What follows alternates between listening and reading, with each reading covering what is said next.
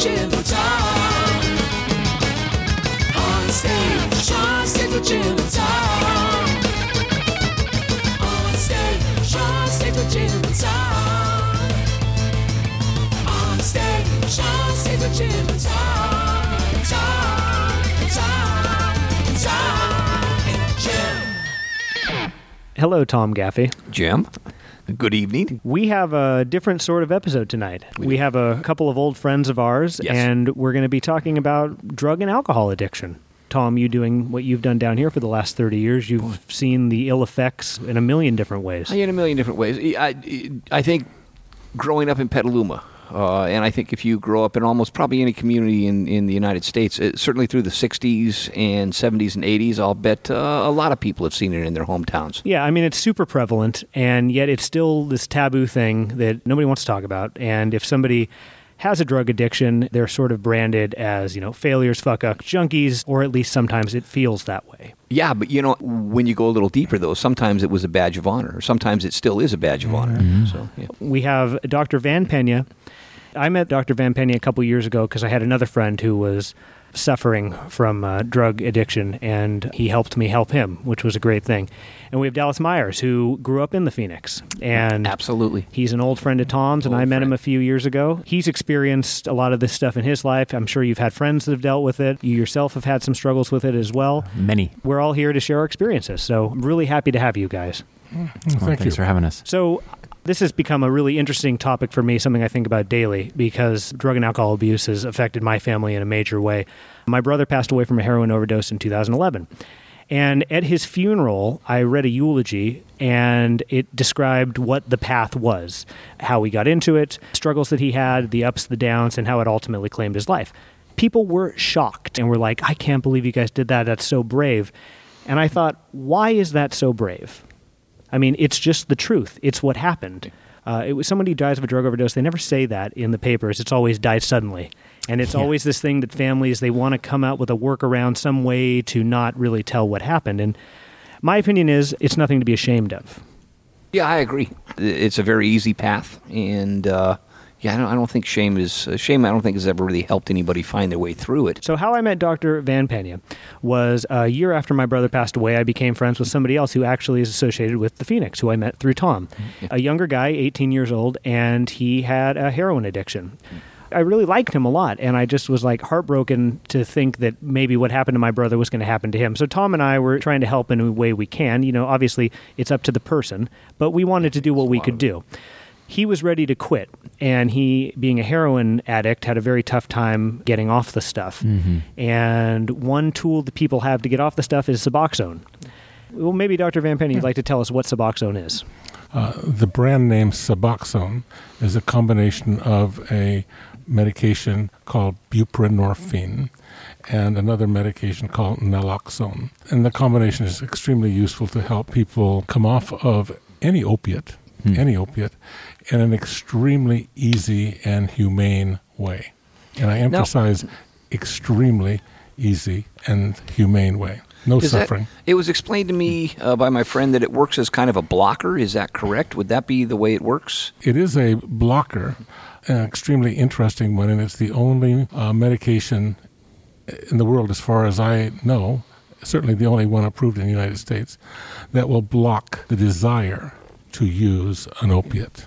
Spectacular. So you need to get that prescribed to you. And in trying to help our friend get that drug prescription, which he deemed as the best way to try to get over this addiction, we could not find anybody to do it. You call a psychiatrist and you say, hey, my friend is a heroin addict. Could you help us? We would like to get prescription Suboxone. It's kind of like, I don't really want to deal with that. I do not prescribe that. I'm not interested in taking this. So we call somebody else and they'd say, no. My path led me to Dr. Van Pena, who I learned as I got to know him, has a lot of people who are suffering from addiction. And that's sort of become what your occupation has over time. You didn't start out as a psychiatrist. You were a doctor. You worked in emergency rooms. Yeah, I was a general physician. I'd call it that. I practiced general internal medicine, spent 10 years running hospital emergency services, so I'm an ER doctor, yes, but that's in the past. But over the time, I learned a lot about psychiatry, always interested in it, And now I pretty well limit my practice to that. About 30% of the practice, I'd say, involves some element of addictions, whether it's to this or that drug. Most of it is opioids. And then, Dallas, whatever you're comfortable sharing about your history and what you have experienced with addiction, you can share. Oh, well, I grew up around here and I started using various things recreationally. I was one of those people who just found, alcohol and other drugs and enjoyed the way they felt. It wasn't necessarily escaping anything, and I found something I liked and I just ran with it. And I eventually kind of made my way to use of cocaine and crystal meth, which was my drug of choice for many years. That's what kind of landed me in, on the rocks, but also in treatment a number of times, twice, now sober for almost 7 years. I basically got out of treatment once, took everything they told me to do and threw it out the window and went back home, went back with the old friends, went back to the same girlfriend, basically just did the opposite of everything they told me to do. And then the next time I was broken enough, I didn't have that fight in me anymore. And I don't mean, fight to try and survive. I didn't have that fight, that defiance anymore. I was just beaten into a state of reasonableness and was finally willing to just, okay, hey, when you get out of here, move into a sober living house. Okay. When you get out of here, scratch that, move into a men's sober living house. No co-ed for you. It was just an amazing experience, great bunch of guys, and really I thrived in that environment because of the camaraderie, but also the structure, because I needed some accountability. I needed to know that if I screwed up, that was it. I was out of there. I needed to know that I was in a safe place with people who cared and were trying to do the same thing. Dallas has always been one of my favorites. I liked playing music with him from early on from him, and so to have him back as a player was important to me. There was a player that came through in a punk band in the late 80s, early 90s, ended up having to go to prison. A drug-induced situation. When he finally came out, he was very strong, very solid.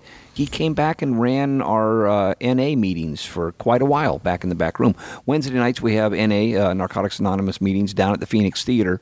He came in and he was running those and just very strong.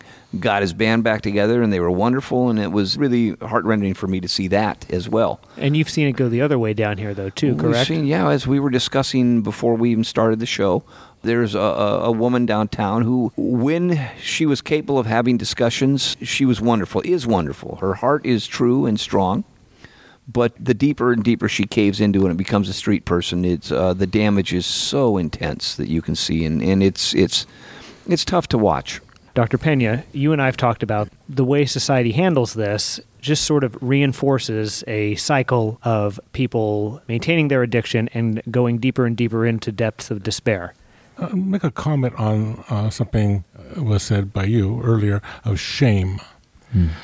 People are shamed because of their addiction. When others find out, they're condemned.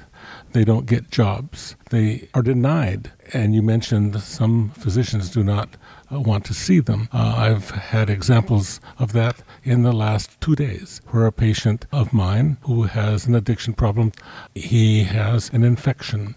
He was taken by his family to an emergency room, I won't mention it, but local, and was denied access because, as the mother said, who was a very straightforward and honest woman, said he was too dirty.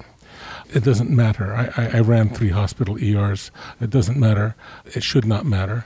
But apparently in this case it did. Were they thinking that if they treated him under the influence, it would damage him or endanger him at all? Or I don't know what their thought processes were, but you don't deny a person in need. Yeah. That's it, period.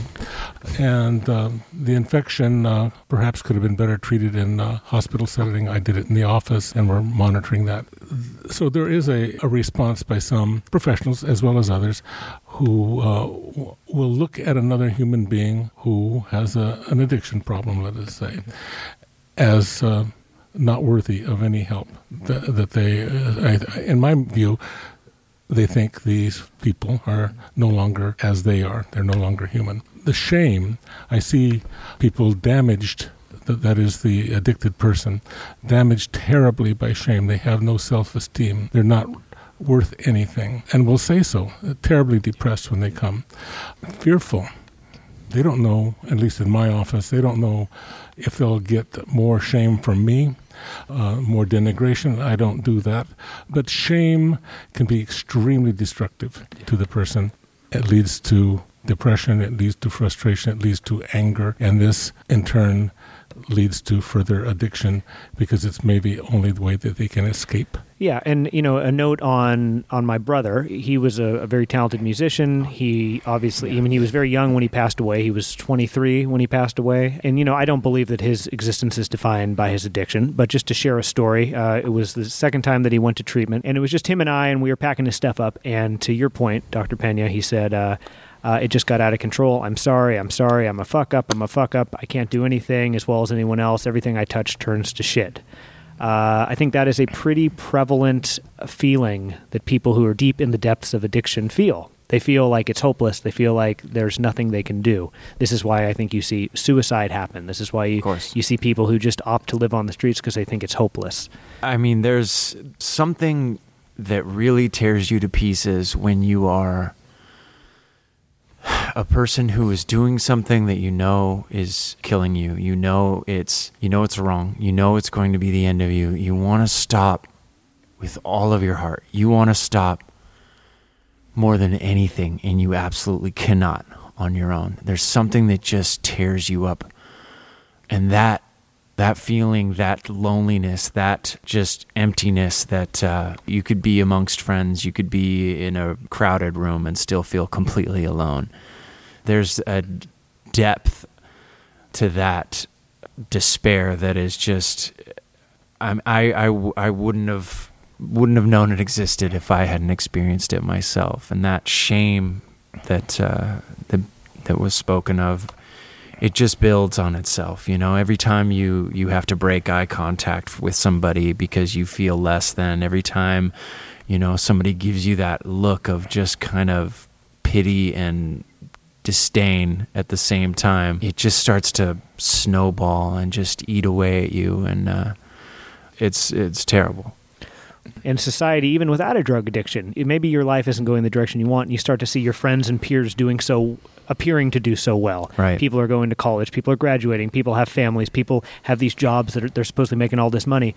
There can be a level of shame without a drug addiction, Exactly. And then you have those feelings on top of this cycle that you're in. You're actively making it worse, but you feel you can't get out of it. Yeah. And there's a variety of reasons why you feel that way. The shame, that's put on the person, perhaps by themselves, yes. It's put on them by their families, yes. By the society, absolutely. And I just want to say it again, it does no benefit for that person. It doesn't help them change. It only leads them to further depths of despair and hopelessness because they are, and I've heard this many, many, many times, I'm trapped. I can't get out. But there is a way to be untrapped. There are ways to help. And criticism, punishment does not help. It just doesn't help. It worsens the illness, it worsens the events, it worsens everything. So I would hope that people would be helpful and recognize the person we call an addict is a human being, just like you. Society is one of the toughest on that when they finally do catch somebody with meth, any drug that's illegal. Once you get into that system, boy, is that tough to get out of. There's so much punishment, and there is so much that they will put you through, besides possibly jailing you. The process of being on probation and the stops and the tests. In fact, I've been watching this for years and years. Kids will get on that and not be able to quit smoking pot and not pass these tests, or not be able to quit doing the white drugs and not pass these tests. Somebody will ask, what happened to that kid? Well, he's back in juvenile hall. Oh, and the first thing you know is, this is a good kid who really isn't doing that much bad down, really not anything that I can think of that is really that tough or bad or worthy of being locked up, but he didn't pass his test. Back in that system, and this is nowhere to spend a school day or a school year This is nowhere to spend your formative years. It would be good if we could look at how we're dealing with that type of punishment. I think it's doing more damage than it could possibly help. Vastly more damage. As far as I can tell from juvenile hall, from jail, I've been the medical director of the Napa County Jail, the medical director of the Sonoma County Jail, and I've been the medical director of Solano County Jail. I've seen a lot of people in jail. The jail does not help at all. At all. They may commit other acts which are called crimes as part of their addiction, stealing and so forth. But it's all blended together. The addiction isn't helped. So you've seen it from the inside. Is there a way that we're going to eventually be able to move away from that type of punishment, that type of drug treatment? Is anybody getting that we need to change that you see? There must be many people who see that. I've not seen it in practicality, that is, with the judicial system as I have seen it from the outside. Punishment is still the rule. Yeah. Dallas, you said that when you got into things, you just sort of liked the way it felt. Certainly. But yeah. at a certain point, it became more than that. At a certain point, I lost any choice in the matter, is the way looking back at it, I started because I liked it and lost whatever power of choice that I thought I had. I did a lot of experimenting when I was younger with various substances, but it felt like when I found crystal in particular, it was the missing piece to me. It was like I just felt complete. I felt 10 feet tall, and it just, chased that feeling for forever. It seemed like towards the end of my use, the picture was just so much different. At first, it was this, great thing. I could stay up and party with everybody. I could drink a 30-pack. I never felt anything. My fingers were faster. I could play faster guitar licks than anyone I knew, and just, things like that. And then as it progressed, it was just so pathetic and lonely, and we weren't sure you were playing that well either. Yeah. Yeah, I'm sure it sounded much better in my head. It got to where it just wasn't even working anymore. It wasn't using to get high. I mean, it might as well have been little baggies of paranoia and mistrust and abuse. And every relationship I had, whether it was with a woman or friends or anything, was just toxic at that point. Your world got smaller and smaller and smaller until it was smaller and smaller just and you. Smaller. Exactly, until it was just me in my tiny little studio piled up with garbage and broken glass and pornography and empty beer bottles, and just I wouldn't use the bathroom in a house like that today. And myself, I mean, when I checked into treatment, I weighed 130 pounds. I weigh 192 today. People find their ways to it in different ways. You had your experience. So many of my friends that I've seen deal with it come at it because they do have various psychological issues, things that trouble them, traumas in the past, and they look at it as a solution to that because they want to feel. Absolutely. And I always say, well, I mean, it's a very good short-term solution to very, very long-term problems. So that's one way people get into it. Dr. Pena, you were telling me that you're ashamed of some of the other people who share your profession, people who prescribe these... I said that, yes. People who prescribe these painkillers to people like they're candy.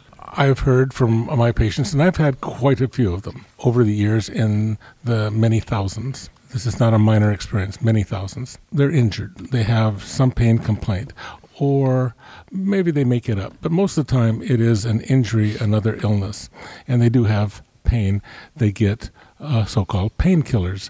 I don't really even know what a painkiller is. It's slang. I don't think about medicines that way. But usually they're opioids. And as I've heard almost innumerable times, they just keep prescribing it to me. I go back, I get more. I go back, I get more.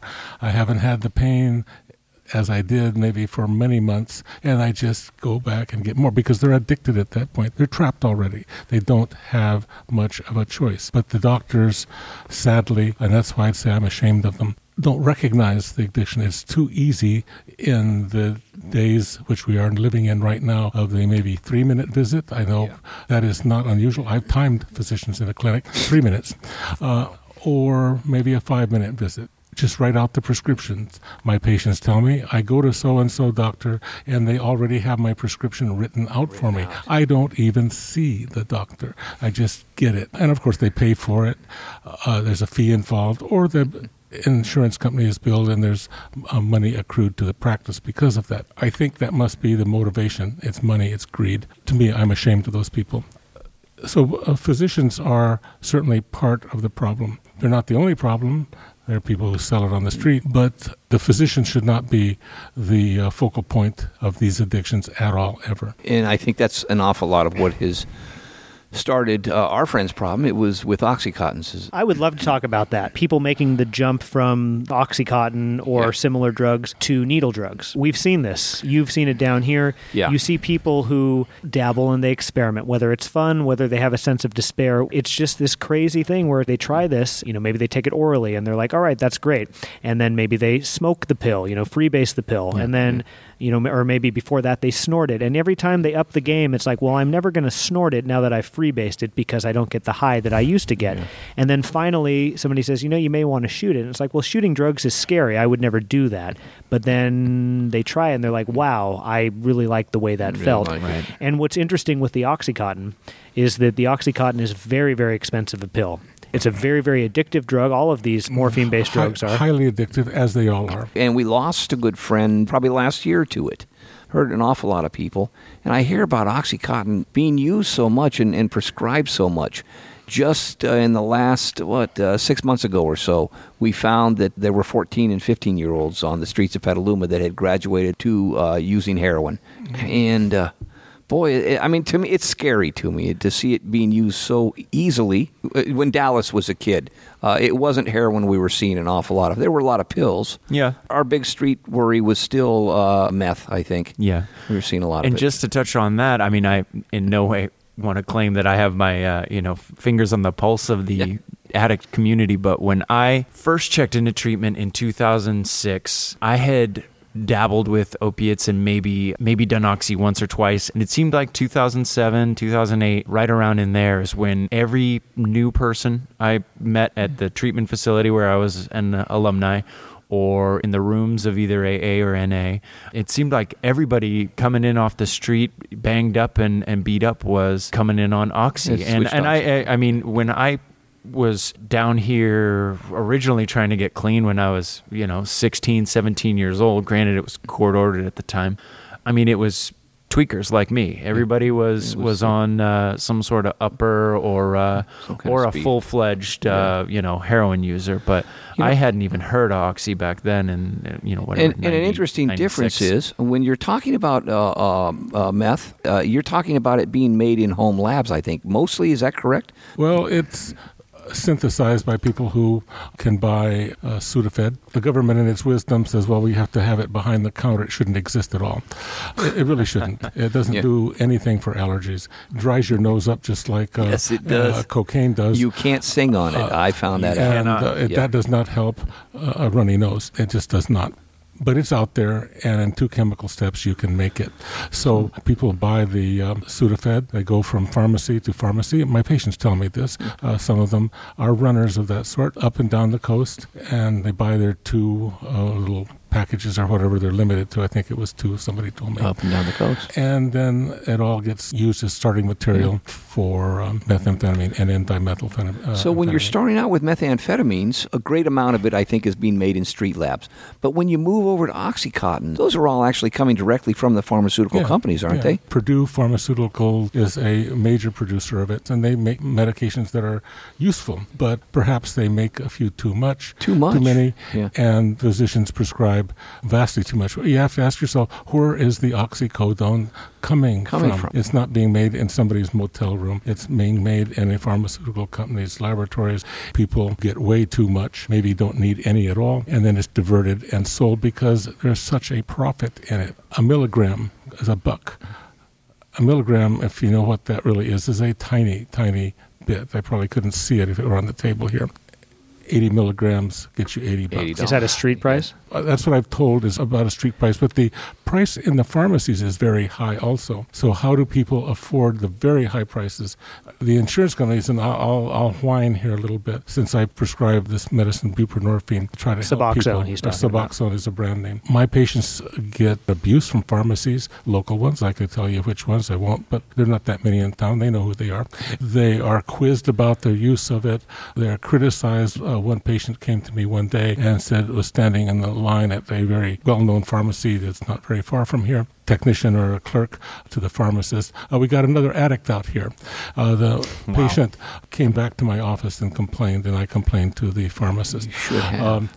That happened only once, but the insurance companies, especially those in covered California, refuse to cover this medication, or only after a lot of labor time begging for it, basically, and then you have to re-beg every 3 months. But will they easily pay for the use of oxycodone? Yeah. You betcha. How do you They'll think it gets cover on the that. street? I wonder How do you think it if gets the there? Oxy user was getting the same ridicule from the pharmacy. That's a question I'd like to ask. I have spoken to pharmacists who give my patients a hard time. I call them up. I don't like it. And I say, you fill prescriptions for hydrocodone, that's Norco, all day long, and you don't even blink. You have something here that helps people. It's not the same as those other chemicals. It is not the same.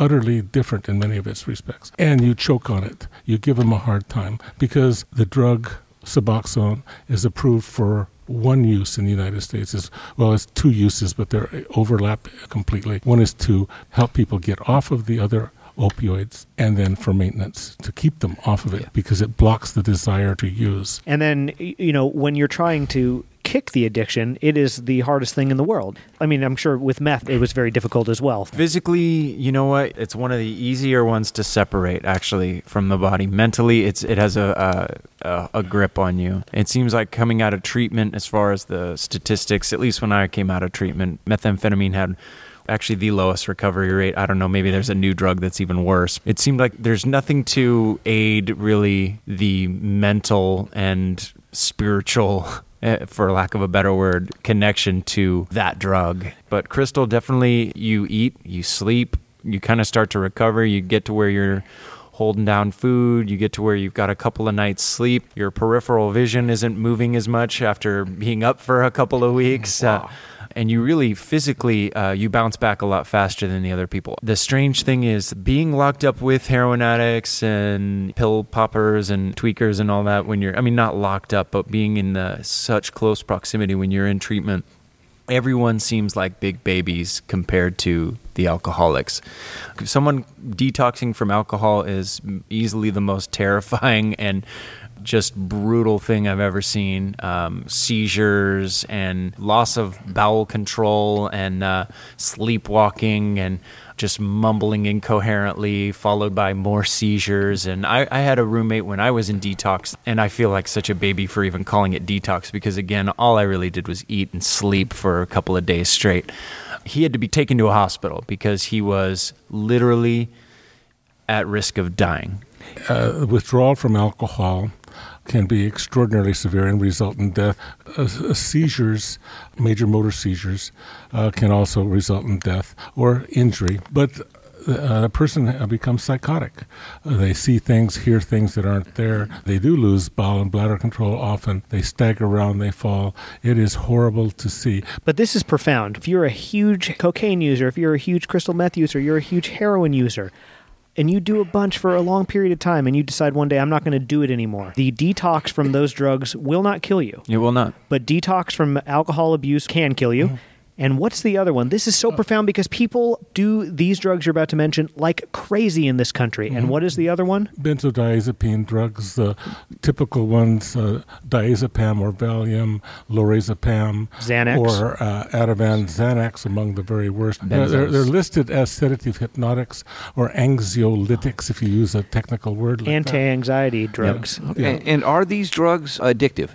You bet. You bet. They're extremely useful, but in moderation. If a person has an anxiety disorder, these medications work very well and very fast, but then they keep being prescribed again and again and again. Oh. And In withdrawal, if a person gets the dependence, which is very easy to become dependent, and you miss a dose, or what used to last 8 hours now only lasts 1 hour, they cause anxiety. And then you take more, and then they cause more anxiety, and then you take more, and it's so forth, and you're trapped. Let me see if I understand it. So while you're taking these prescriptions for anxiety, does your anxiety disappear and you can stop taking these drugs? No, it's short term, right? Anxiety can be short term. It can be situational. Some people suffer from what we call anxiety on a day in, day out basis for years and years and years. But a lot of it is situational. Someone dies in the family and the anxiety is palpable. Perhaps short-term use of these medicines is perfectly appropriate, but one has to manage them. You don't just write prescriptions, just keep on handing them out. That's why I see people. I don't call in prescriptions very often, and certainly not for drugs like this, because I don't want to be part of that process. But to your point, Tom, let's say that someone has just anxiety all the time, okay, no outside events, just they feel a lot of anxiety. It's not take it for a month, and then all of a sudden you don't have anxiety It's anymore. not like an antibiotic. It's something where when you take it, you feel it, and it works fast, and it can really help people. There's need for treatment of those conditions. Psychotherapists are very useful in this case. I like to get the intellectual, cognitive kinds of treatments whenever I can. I prescribe extremely little benzodiazepines, and only for short-term uses for virtually all patients. I've got 2 patients in my entire practice right now who use benzodiazepines on a chronic basis, but I don't increase the dose. To answer your question, if you cannot think of a better way to treat their anxiety disorder, or you've tried and nothing else is successful, you don't go from a 0.5 milligram to 1 to 2 to 12 to 20 or whatever. And I've had people in that range in the 20s. That's Because some doctors do that. Then it's the job of getting them off of it without doing it in a way that causes a seizure and kills them. This is risky stuff. This is risky stuff. In meetings and things like that, there's an interesting phenomenon of people who are getting cleaned up or maybe even have some time, and you hear their story, and so many times, I couldn't even count how many times I've heard somebody say, I thought this was fine. I was getting this from a doctor. It's so much easier to know you're screwing up, when you have to go to some seedy neighborhood or to break the law just to get what you're looking for. But these people are getting these things from someone they trust, someone who's got status. You buy it at a national chain store. It's no respecter of class. It's no respecter of status in society. These are very highly physically addictive substances. It doesn't care who you are. If you continue to ingest oxycodone, you will become physically addicted. I don't argue with the language, really. The brain is part of the physical body, and they're addictive. Physically, that doesn't mean anything to me, really. I'm not criticizing you. It just doesn't mean anything to me. These chemicals affect the brain, and the brain response is what is the addiction. And the behaviors that go around along with the addiction are products of the function of the brain. These are brain diseases, period. In your opinion, there is no difference. To me, many people would disagree with me, of course. It is in our language, mental disease, physical disease. To me, there is no difference.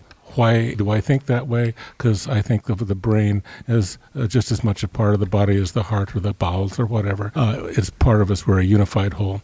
It is an illness of our bodies. You can call it physical or whatever. But to sidestep mental, what is mental? A disease of the mind? Well, yes, but what is the mind? A concept. There is no mind. I can't find a mind in your body, Tom. There is no. But you've got a brain. I know where that is, and that is a disease of the brain. Whether it's your brain or my brain or anybody else's brain. And we're all the same that way. It does not respect anything. I still have people who are multi-millionaires, filthy rich, and they are, 2 that I'm thinking of, absolutely devastated by addiction. It has no respect. It doesn't matter who you are or what you are, the color of your skin, how tall you are. It has nothing to do with that. Nothing. This very drama is lived out daily, I think, around us. Yeah. By so many people that have so much less, and when they lose it, they really don't know where to go and don't know how to get that help. They lose their children. The court will take sometimes children away. I have a patient who suffered terribly with that. But did you see it as warranted, given their addiction and how it was affecting the children? In my judgment, no. But there are certainly circumstances where it is. Absolutely, yes. where children are abused, neglected, Yeah. harmed, put in situations Dangerous where they situation. could be dangerously harmed, killed even. The Child Protective Services people do an admirable job virtually all the time. In the cases that I'm thinking of, it was not warranted because there was no injury to the children. It was just, well, you're taking these nasty, terrible drugs. You are a bad person. Therefore, you're not allowed to be the father of your children anymore. And that's even another avenue that's got to be worked on to get them back on the road to recovery, I would think. Is Absolutely. beating back that shame But it that just- society has told It them to starts have. just piling on. And even well-meaning pile on. family members, and perhaps I could be counted among them, you're faced with this new experience as somebody who has family members who are battling addiction.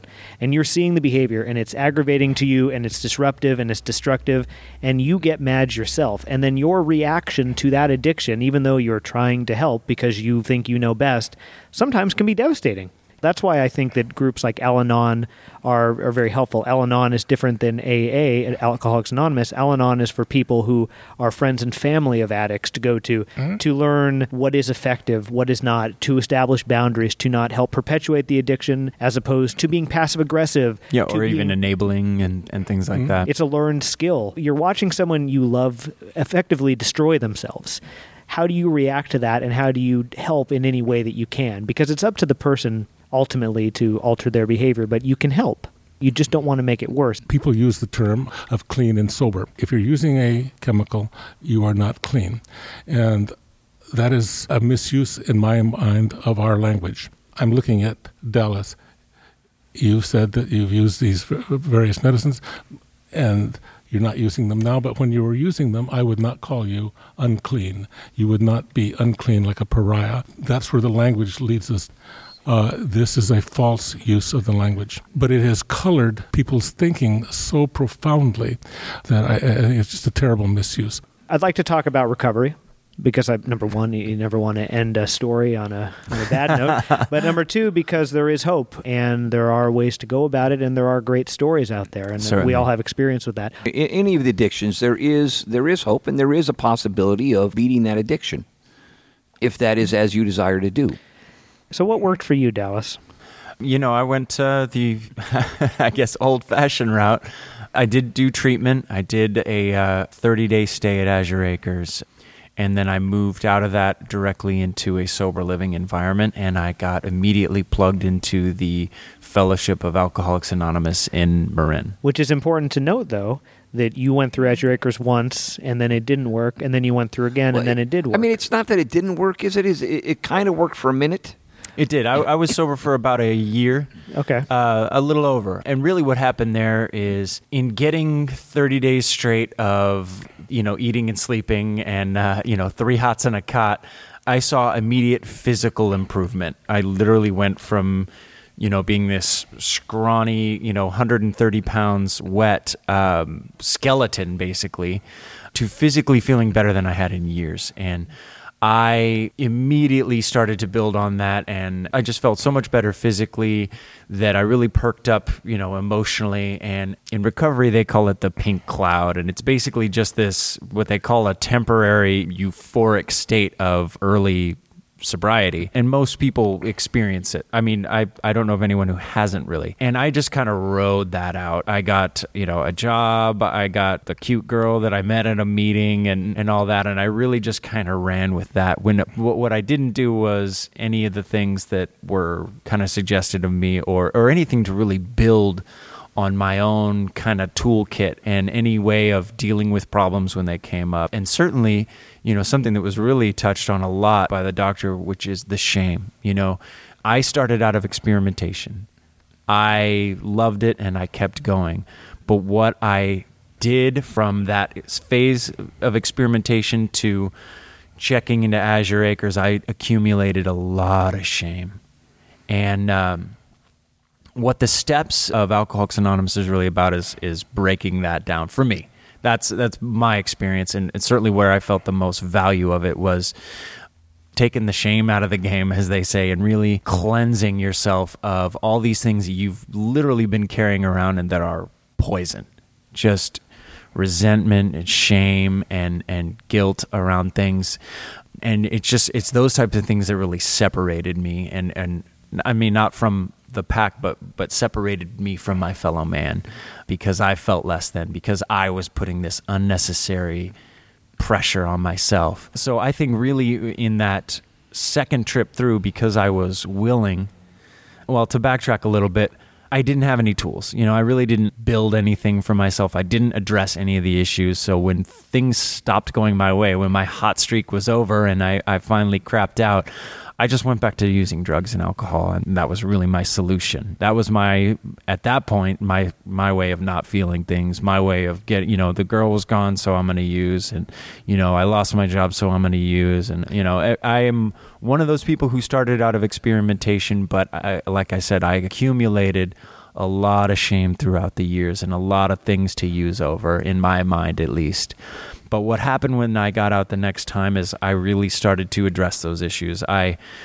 If nothing else, I followed a few instructions, and the things that I did get right were the important ones. I didn't get loaded right away, so I had the opportunity to get that feeling again, to get physically well. And then I met some guys, and they were doing the same thing, and there was something really powerful about that, where you're going through the same experience, you're going through these growths together.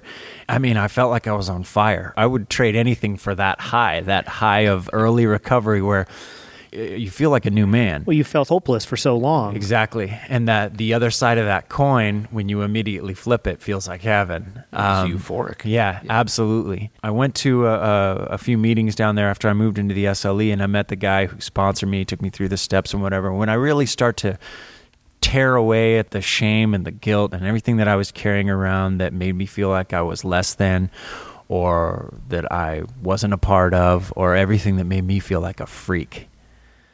When I really got rid of that, that was the most profound change for me, I think. And that's where I consider my recovery began. I shouldn't say began, but that's where I really felt that big change. And I really felt like I was a part of that movement all of a sudden. I really felt like I had arrived, and in a good way. Because I remember the first time, maybe not the first time I found crystal, but and that's not a woman, that's crystal meth or methamphetamine.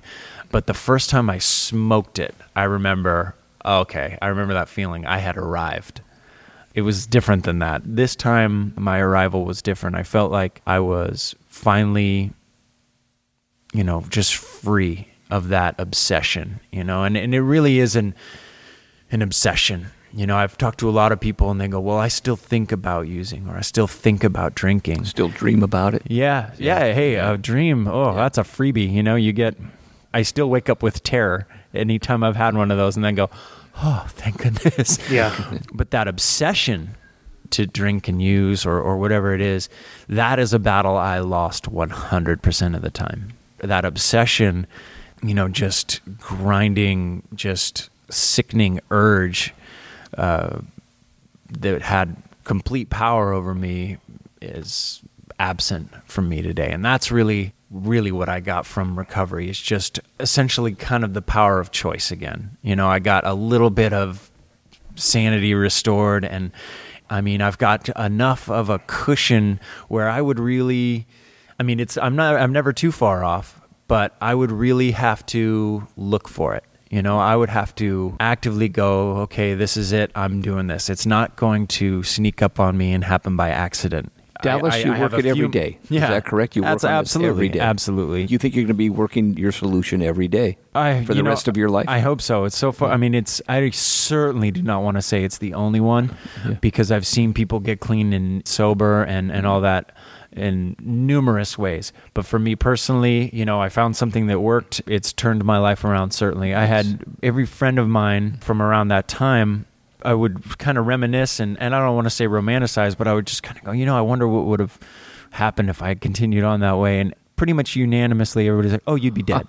You would be dead. You'd be dead. There's no, yeah. Here's the thing. From someone who's watched you since you were in 7th grade. Right. I've known you an awful long time. I love where you're at right now. Yeah. It's whatever brought you to this point. Whew, I love that as well. And here's an interesting fact about tonight and Dallas's recovery and the way he's working on it.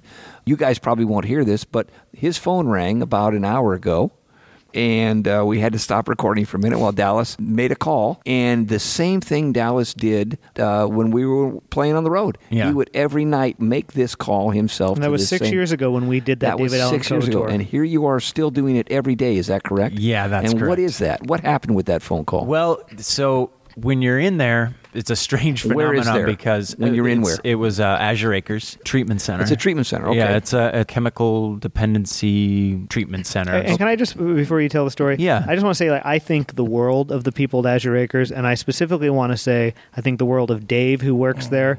He is one of the best men I've ever met in my entire life. Yeah. And I think the world of her Beth, who has unfortunately passed on. Right. She was a counselor for several of my family members there.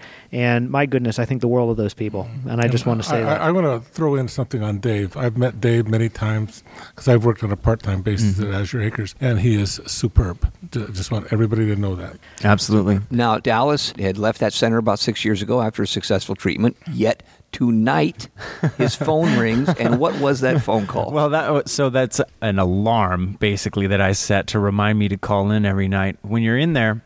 And that was a really powerful moment for me because when I was in there was a guy running it named Jerry, and you're in there, you go around at the end of the day, and it's at 10 o'clock, and you check in, basically. They call it closure because it's a close out on the day. Everybody checks in, and you discuss what you did in group. You discuss if you liked the food or whatever. Some people got as nitpicky as that, and some people really took it as an opportunity to express some gratitude. But you go through each person and you check in on the day. But during that time, it's about a half-hour period, depending on the size of the house. People who have gone through call in, and the house says, "Good night, Dallas. We love you." And it's just a little, quick couple of seconds. None of them have lasted too long. There's not a lot of Q&A. But for the people who are in there, it's usually people who had just gotten out and they're checking in. You just get this glimpse of going, okay, there's somebody out there doing it. Man, and you know what? They were just in here and they're just as screwed up as me. So you get a little bit of a connection to the outside. But what you also get are these nameless people, which is now what I've become, I'm sure, who just call in every night, and you go, man, who are these people? They're out there doing this too, and they've been calling in every night. And the people who were checking out the day I got here said that same person called in every night. So there's people who just check in constantly. It just gives you this, just a little bit of hope. I mean, that is what helps people recover from this, is hope. And the absence of hope is what perpetuates a lot of these problems. So there's a lot of ways to recovery. But I think the world of the program, AA, NA, I mean, there's a lot of people criticize it a lot. People say you have to go to a meeting every day when you get a treatment. That's stupid. The people who go there are a certain way. Right. There's a million criticisms people make, but there's a million criticisms you can make about everything in this world. Right. And what I love about AA is I love the community. I love the fellowship. I love that it doesn't matter if you make $50 a year or $50 million a year. It doesn't matter if you're straight. It doesn't matter if you're gay. It doesn't matter what your religion is. You have all been brought to your knees by addiction. Yeah. And you're all there for the same reason. And there to support each other. And there to remind each other of, you're going to get these thoughts. Because you're going to get these thoughts maybe for the rest of your life about, what if I were to go do this? Things are hard. Right. And it serves as a reminder that, whoa, that's not a good idea because of his story. And also, hey, I'm struggling too. I want to be here with you. Yeah. Don't do that. I just think that the AA community is such a beautiful thing. Yeah. Truly is. I would like to comment on that also. We're talking about recovery.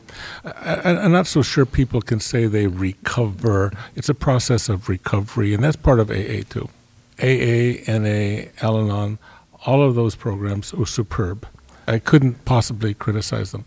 I've talked about the use of medications, yes, but those supportive, caring, and loving groups are extremely important, and the originators of AA were geniuses. There was something Jim touched on, too. There's that so much camaraderie, and when you meet people and you meet these new people, not only are you now connected to them through this community, but now you can call on these people, you know, and it's granted, it takes a ton of courage to do so when you're down and out or you're having those thoughts, because that shame creeps in and you don't want to let them know, you know, you're feeling weak or whatever because you're fighting these urges. But you can now call on these people. You can now go see somebody. You know, you've got these connections that these people are going to let you keep coming back and coming back. And they're there to help. The thing with AA is it's very simple. You show up, and people share stories, and that's it.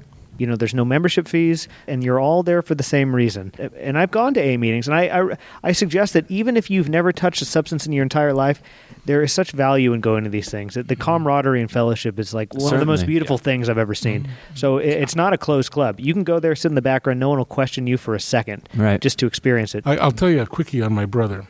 He's an alcoholic. He suffered a lot with that alcoholism, but he hasn't had a drink, and I think he told me the other night, 29 years or something. It might even be more than that. As he says to me, AA is what keeps me sober. That's his treatment. Works. He goes every day to AA. This brother of mine is a linguist, and he likes to travel. He travels all over the place. Few years ago, just a very few, he went to China twice. He doesn't speak Chinese. He wanted to see some of China. I asked him, did you go to AA in China? Like a stupid brother asking a stupid question. And he looked at me, of course. I said, but you don't speak Chinese. And he says, it doesn't matter. He says, I got up and said my piece. They got up and said their piece in Chinese. I said it in English, and we all got along. I mean, the camaraderie is amazing. You can go to China, and he was accepted. I've spoken to a lot of people who have gone to meetings out of the country, and there's a certain rhythm to an AA meeting, and there's certain things that are said at every one. And I've actually had people tell me that they could sort of understand, or at least tell when somebody was in the depths of a bad story, and they could tell kind of what was going on, even without the language, because there's a certain rhythm to an AA meeting, and they just kind of knew what was happening. They knew when they were reading what parts out of the book and things like that. Wow. So it's pretty funny that way. That, by the way, that is the Denny's way of life. When Denny's first came out, my dad had read me this report when I was very young, about what their philosophy was. You could walk into any Denny's in this country and you would see exactly the same thing and feel exactly the same comfort. And that works worldwide with AA or NA. There are many ways to get to recovery. There's not just one route. It's not just taking a pill. It's not just going to 3 meetings a day for the rest of your life. There's a lot of different ways to do it, and there's a lot of different people that have done it. We're in the Phoenix Theater, which is an open community center, which has helped a lot of people with these issues, given them a place to go, given them someone to talk to. These doors are open. Dr. Van Pena is a man who wants to help people. I'm sure if somebody were to contact Dallas out of the blue and say, hey, I'm having a hard time, he'd have some ideas be a support for me as a member of the program. I mean, the whole idea of the program is that you are there to support your fellow man, your brother. Give it back. You got to give it back. And I do want to remind everybody one more time, Monday nights from 7 to 8 p.m., AA meetings at Out the of the Phoenix Ashes Theater. group. The Out of the Ashes group. Wednesday nights, it's from 7:30 to 8:30, and that's NA.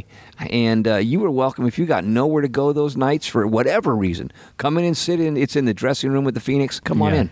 So you have 4 people at this table who want to help the greater world at large, and there are hundreds and thousands of others out there. So there is hope, and that's what we wanted to talk about today. It's a huge issue, but it's also not this disgusting, gross, unclean thing that is your destiny. And solving it is not impossible. No. Certainly not.